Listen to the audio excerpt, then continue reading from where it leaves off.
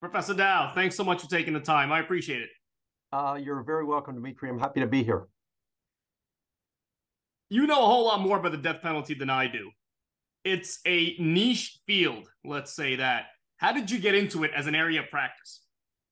It is a very niche field, and I got into it probably unlike anybody else who's in the niche field, and it's a pretty small universe of lawyers who do this work. I got into it by accident, basically. I was teaching a course on federal courts, and part of that course had a subsection that dealt with the writ of habeas corpus.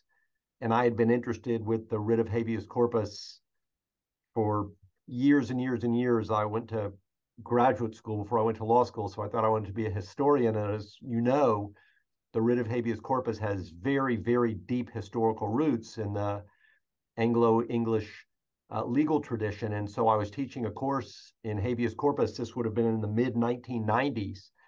And it just so happened that at that time, the most important habeas corpus cases that the Supreme Court was deciding were death penalty cases. I frequently tell people that if I were 20 years younger than I am, I wouldn't be a death penalty lawyer at all. I'd be one of the lawyers who was representing inmates at Guantanamo Bay, because in the aftermath of 9/11 and the so-called war on terror, I would say that most of the most important habeas cases have grown out of the war on terror. There's still a lot of death penalty cases, but it is not the case anymore that death penalty cases are far and away the most important habeas cases. So that's really how I got into it. I was teaching a course on habeas corpus, and I thought to myself, I think I would understand these cases a little bit better if I knew something about death penalty law, which I didn't at the time. I had been a lawyer who had a commercial practice before I went into academia. I wasn't a criminal lawyer, and I didn't have strong feelings about the death penalty, but I decided I would learn death penalty law because I would understand the habeas cases better. And at that time, remember, this is 30 years ago. At that time, you could really become a death penalty expert over a long weekend.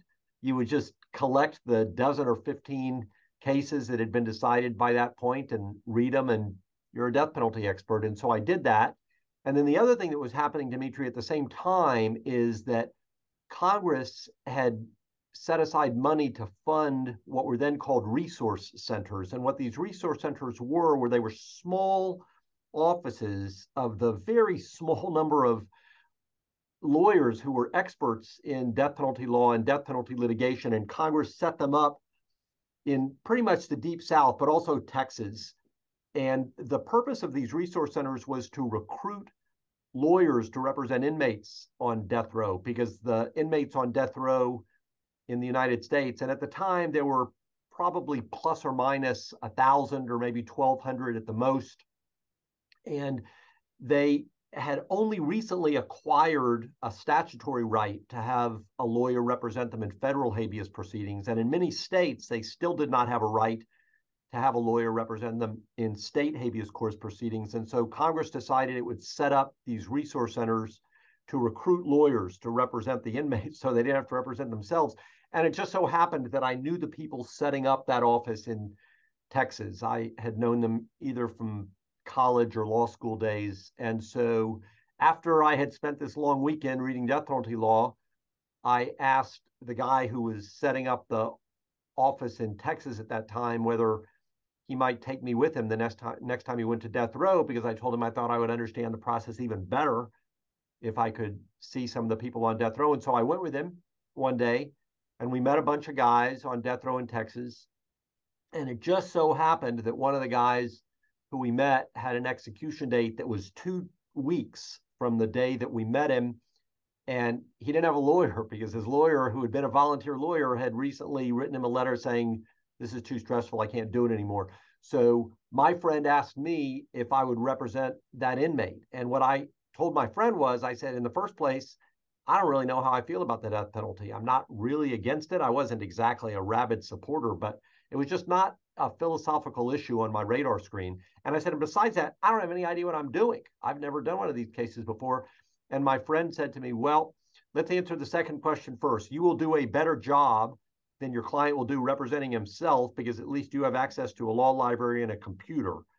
And as for the first issue, the question isn't how you feel about the death penalty. The question is how you feel about allowing the state to execute somebody who has appellate avenues left to explore, but has no lawyer. And that to me was a compelling argument. I was not necessarily against the death penalty at the time, but I definitely was against the notion of having states execute people who had not exhausted their legal appeals and didn't have the benefit of counsel. So I agreed to work on that one case, and then one becomes two, two becomes four. You wake up 30 years later and you become a middle-aged death penalty lawyer. But it was not an intentional decision. I would say that I fell into it. You mentioned a second ago, it's my understanding that you were a supporter of the death penalty years and years ago. In my experience, that kind of change happens, the change that you went through over time as most people mature. I don't know why.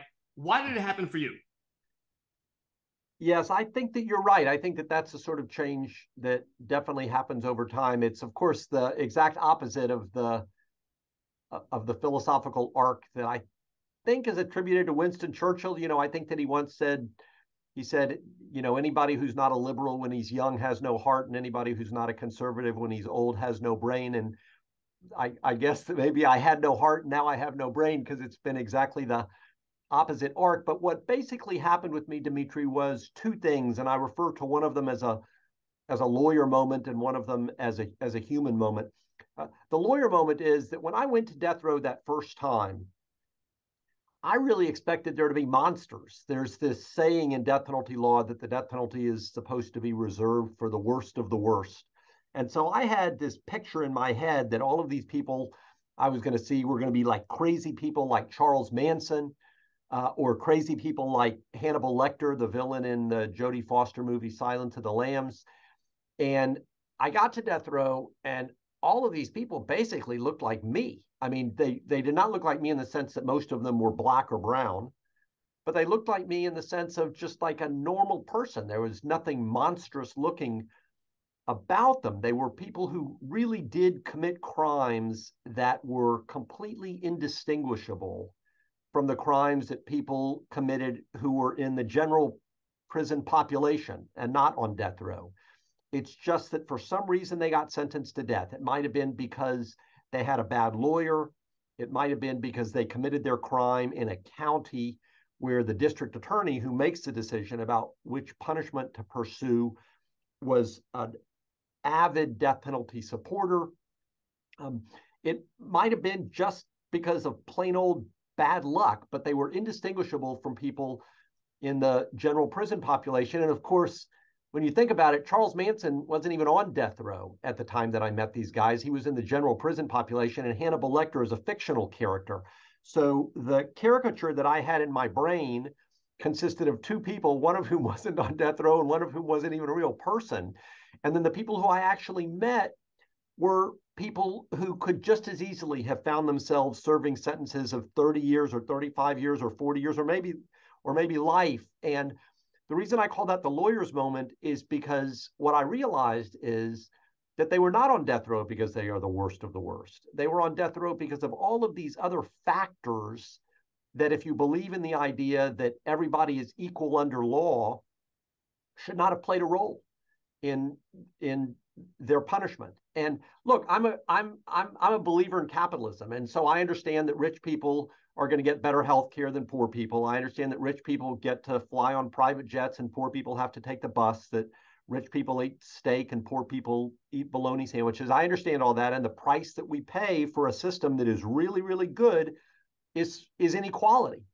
But the one area of society where that equality is not supposed to matter is in the criminal justice system. It's just not supposed to matter. Does it matter? Yes, but it's not supposed to matter. And so that was the lawyer's moment for me, where I realized how much it was mattering and how much it was mattering in a way that's very consequential. Then there's a second moment, and the second moment took just as long to develop, and I refer to it as the human moment. And the human moment is that when you represent death row inmates, you learn everything about them. When I'm representing somebody on death row, we make a family tree in my office and we try to go back 3 generations, and we try to interview every person on that family tree who's still alive So it includes moms and dads and brothers and sisters and aunts and uncles and grandparents if they're still around. We want to interview spouses or partners or significant others. Lots of my clients have children. We try to interview every friend that they've ever had, every teacher that they ever had, every prison guard that might have had contact with them on previous stays in the prison, every friend that they grew up with, all of their gang buddies. I frequently tell my wife that I know some of my clients better than I know her. My wife is from Germany and most of her family is still in Germany, and I haven't even met them.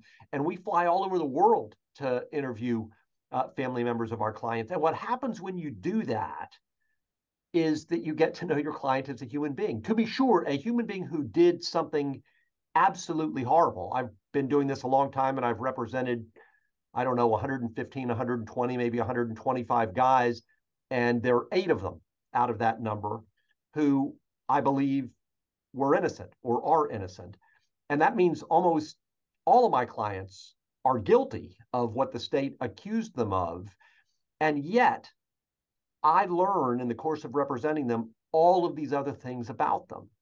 And so at that point, your client is a human being. Your client isn't just a mugshot in the newspaper where all that anybody knows about your client is this horrible crime. And they are horrible crimes that your client committed. And I think that once you know somebody as a human being rather than as the worst thing that person has ever done, it really opens up a different side of how you think about the death penalty, because it no longer allows you to delude yourself into thinking that you're executing just some rabid, worthless animal.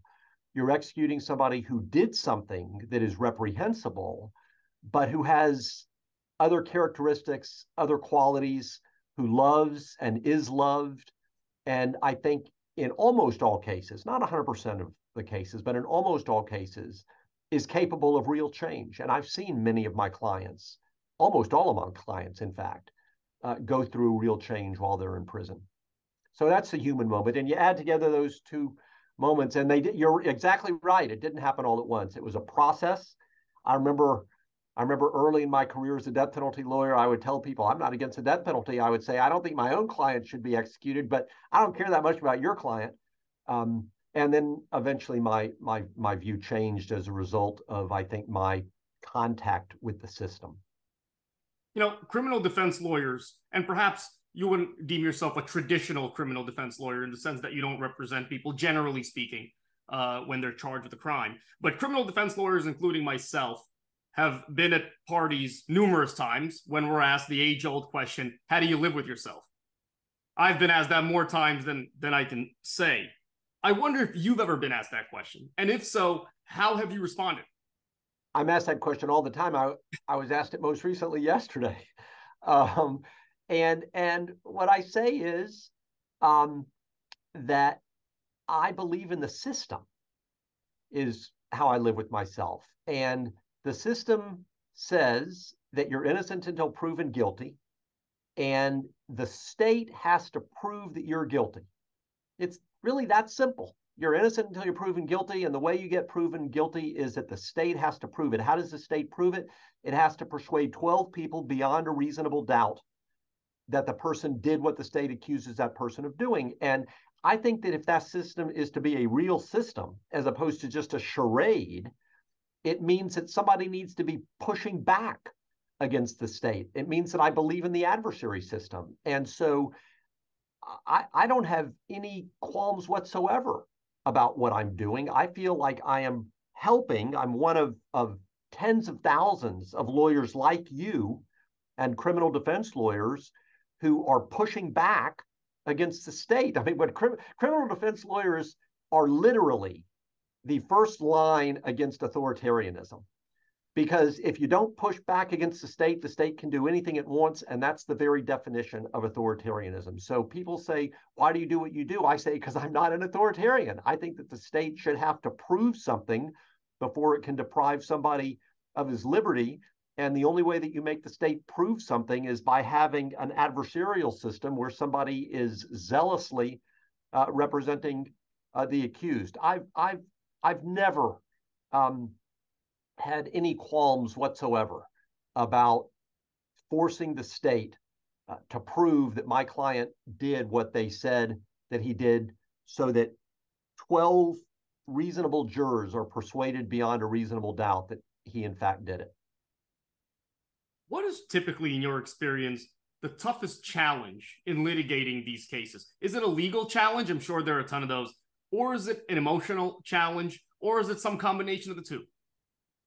I would say that it's both. At least it's both for me. I'm a father. My wife and I have a son, a recent college graduate, and I don't know if it's because of that, but the fact that I am a father certainly makes me especially sensitive to parents who have children who are murdered. And most murder victims have parents who are still alive. Not all, but most murder victims have parents who are still alive, and they come to the legal proceedings.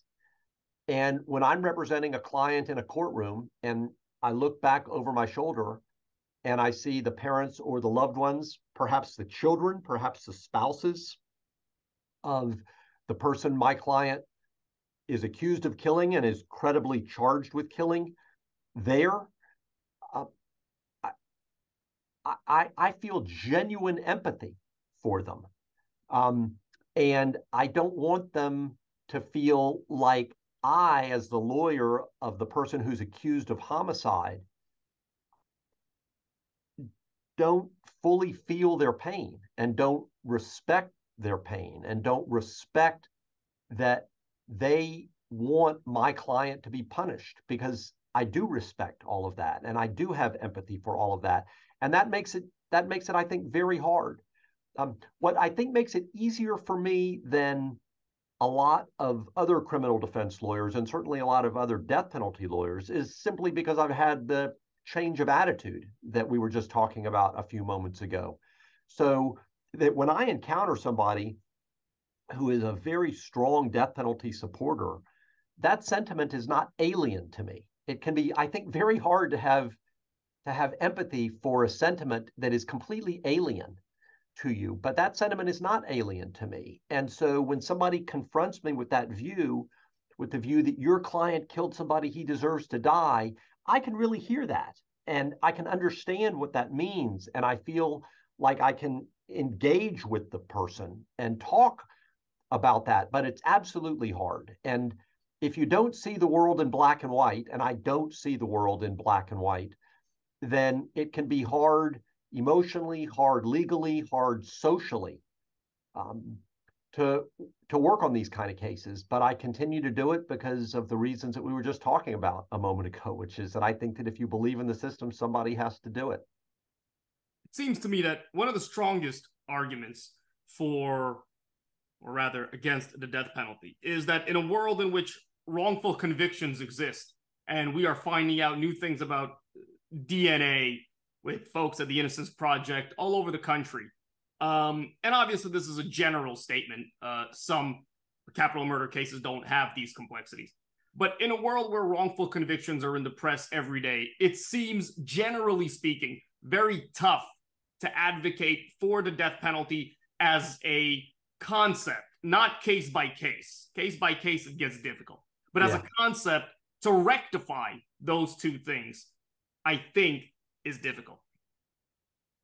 I agree with that. I think that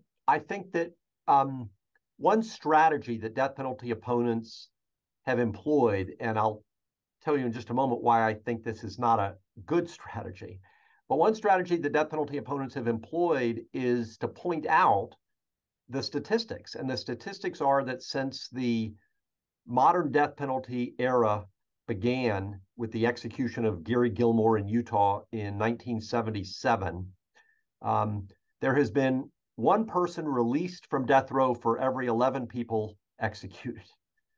Okay, so there's about a 9% chance that any given person on death row is innocent. Now, I don't think anybody listening to your show, Dmitry, would get on an airplane if there was a 1 in 11 chance that the airplane was going to crash before it reached its destination. Nobody would. You would take the bus, or you would ride a bicycle or you would do something, but you wouldn't get on the plane. And yet people are willing to tolerate that risk of error when it comes to the death penalty, which is a final, irrevocable, you can't fix it kind of punishment, because I think of a failure of imagination, which is that they cannot imagine that they or any of their loved ones are ever going to be in that position.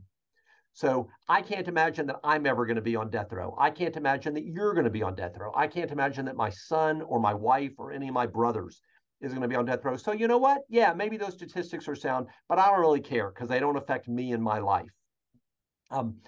All that said, if you take a step back and you say, should we defend a system that has an error rate that is that egregious?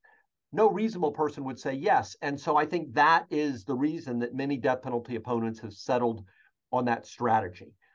The reason that the strategy leaves me a little bit uneasy is because the fact of the matter is that most people on death row aren't innocent. I mean, a lot are, but most of them aren't. And Justice Scalia used to say when he was on the court, he used to say, look, we don't get rid of prison because some innocent people get sent to prison. We don't say we're never going to fight a war because some innocent civilians are going to be killed in the war. There are certain prices that we pay as a society in order to have a punishment regime that we think is otherwise justified. And so for Justice Scalia, the death penalty punishment regime was otherwise justified. And so for him, the risk of error is simply a price that you pay. It's the price of doing business. You know, when we build skyscrapers, we know with actuarial certainty that a certain number of construction workers are going to die for every certain number of floors that are built. When we build highways, we know with actuarial certainty that a certain number of highway workers are going to die for every mile of paved road. And yet we keep doing it because we've decided as a society the price is worth it. And so given all of that, at least given that that's how I see the decision-making calculus that our society uses, I really have had the most success when I try to get people not to seek the death penalty against my clients by telling them how much it's going to cost. I say, look, my client will plead guilty and go to prison for the rest of his life. And in order for you, Mr. District Attorney or Ms. District Attorney, to accomplish that result, it's going to cost you $20,000 because that's how much has been incurred in legal fees so far. And I say, but if we're going to go to trial and we're going to have a death penalty trial, we're going to have an investigation that's going to last 1.5 years or 2 years. And then we're going to have a really long trial because jury selection takes a long time. The trial takes a long time. And then after that, we're going to have all of this layers of appeals. And by the time you finally get to execute my client, if you even get to execute my client, because I might get a verdict that doesn't result in death, or even if there's a death verdict, I might prevail on appeal. But if everything goes your way and you get to execute my client in 6.9 or 7.4 years or whatever it is, you're going to have spent $2.5 or $3 or $4 million along the way. So what would you rather do? Spend $2.5 or $3 million or $4 million and get to carry out an execution in 7 years from now, or spend $20,000 and know today that my client is going to be in prison for the next 40 years. And I have had the experience that district attorneys in counties where they actually care about the budget are very moved by that argument. If you're from a big county and you've got more money than you know what to do with, and you think that getting another death verdict in a high-profile case is going to help you win re-election, then yeah, that argument is not going to be very persuasive. But if you're not worried about re-election, and if you don't have a bottomless bank account, then the argument that it's just a simple waste of money, I think, persuades a lot of people. When I talk to conservative civic groups in Texas and elsewhere, and I just put the spreadsheets up on the PowerPoint presentation, that argument has much more impact than anything that I could say about what philosophers from John Locke to the present have to say about the morality of executions. One of your books is entitled Things I've Learned from Dying, a book about life. What have you learned? So that book weaves together 3 stories. It weaves together the story of one of my clients, the story of my father-in-law who died of metastatic melanoma when he was very young. He was only 60 when he died, but he and I were very close. And then the story of one of my dogs who died from liver failure, and all of those things were happening at the same time.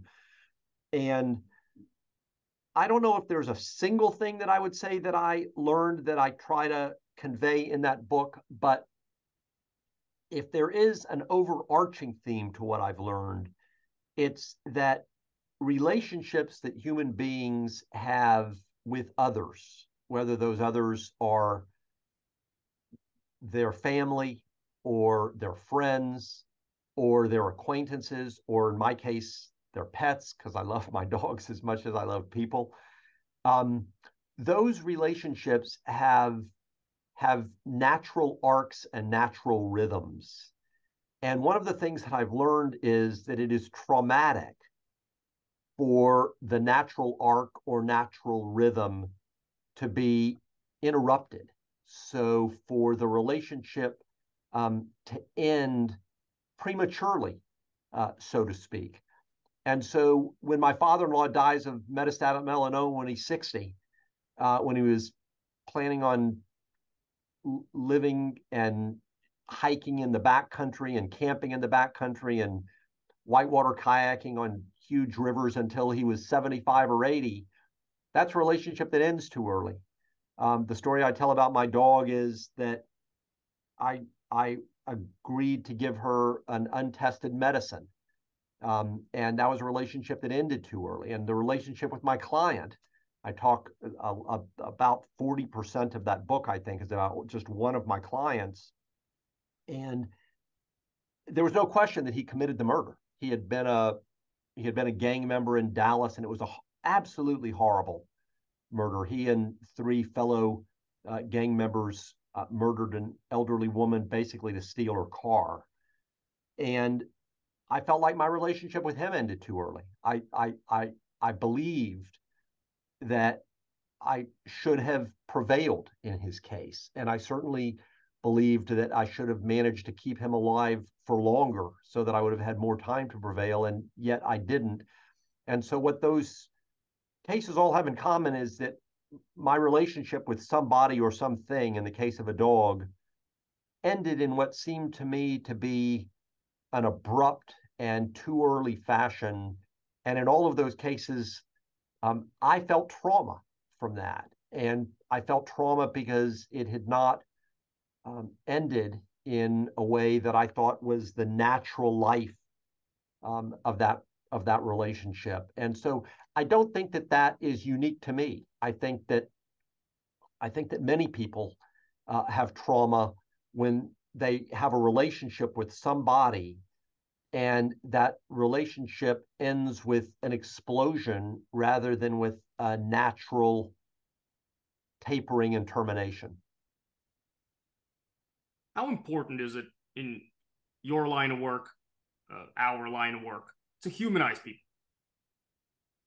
I'd say there's nothing more important than that. In fact, when I was just describing a moment ago my human moment that resulted in my thinking that the death penalty was wrong, not just for my clients, but for other people too, it's exactly for the reason that you just said. And I am glad you used that word, humanize, because I don't think that I used it when I was talking to you earlier. But that's really, of course, what we're doing, because the public has an image of people who commit crimes as not human, as inhuman, as animals. Prosecutors will refer to criminal defendants as rabid animals, as rabid dogs, as inhuman.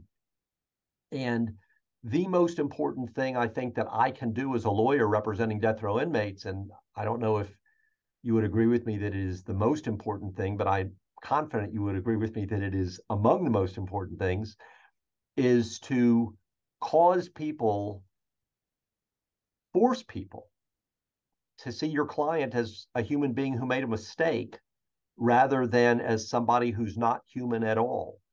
And that can be much harder, much harder than it sounds. And it can be harder than it sounds for a lot of reasons. And one of them is that your clients, your Dmitry's clients, my clients, are very often going to look really different from the jurors. They're going to be younger. They're going to be darker hued. They're probably going to have a lot more visible tattoos. They might look sullen. They might look angry. They're not going to have resumes that had them doing really well in high school and getting college scholarships and having professionals degrees. They're not going to have professions, so they're going to look really different from the people who are judging them. And I think that it is very hard. I think that lawyers earn their fees when they can assist people who are very, very different from their clients and seeing their clients as human beings who have dignity and who are worthy of respect and who might have done something absolutely horrible, but are still human beings with dignity. Professor, this discussion was just as compelling as I thought it'd be. Thank you so much for sharing your experience, your stories, your views. It's very much appreciated. It was absolutely my pleasure, and thank you for having me.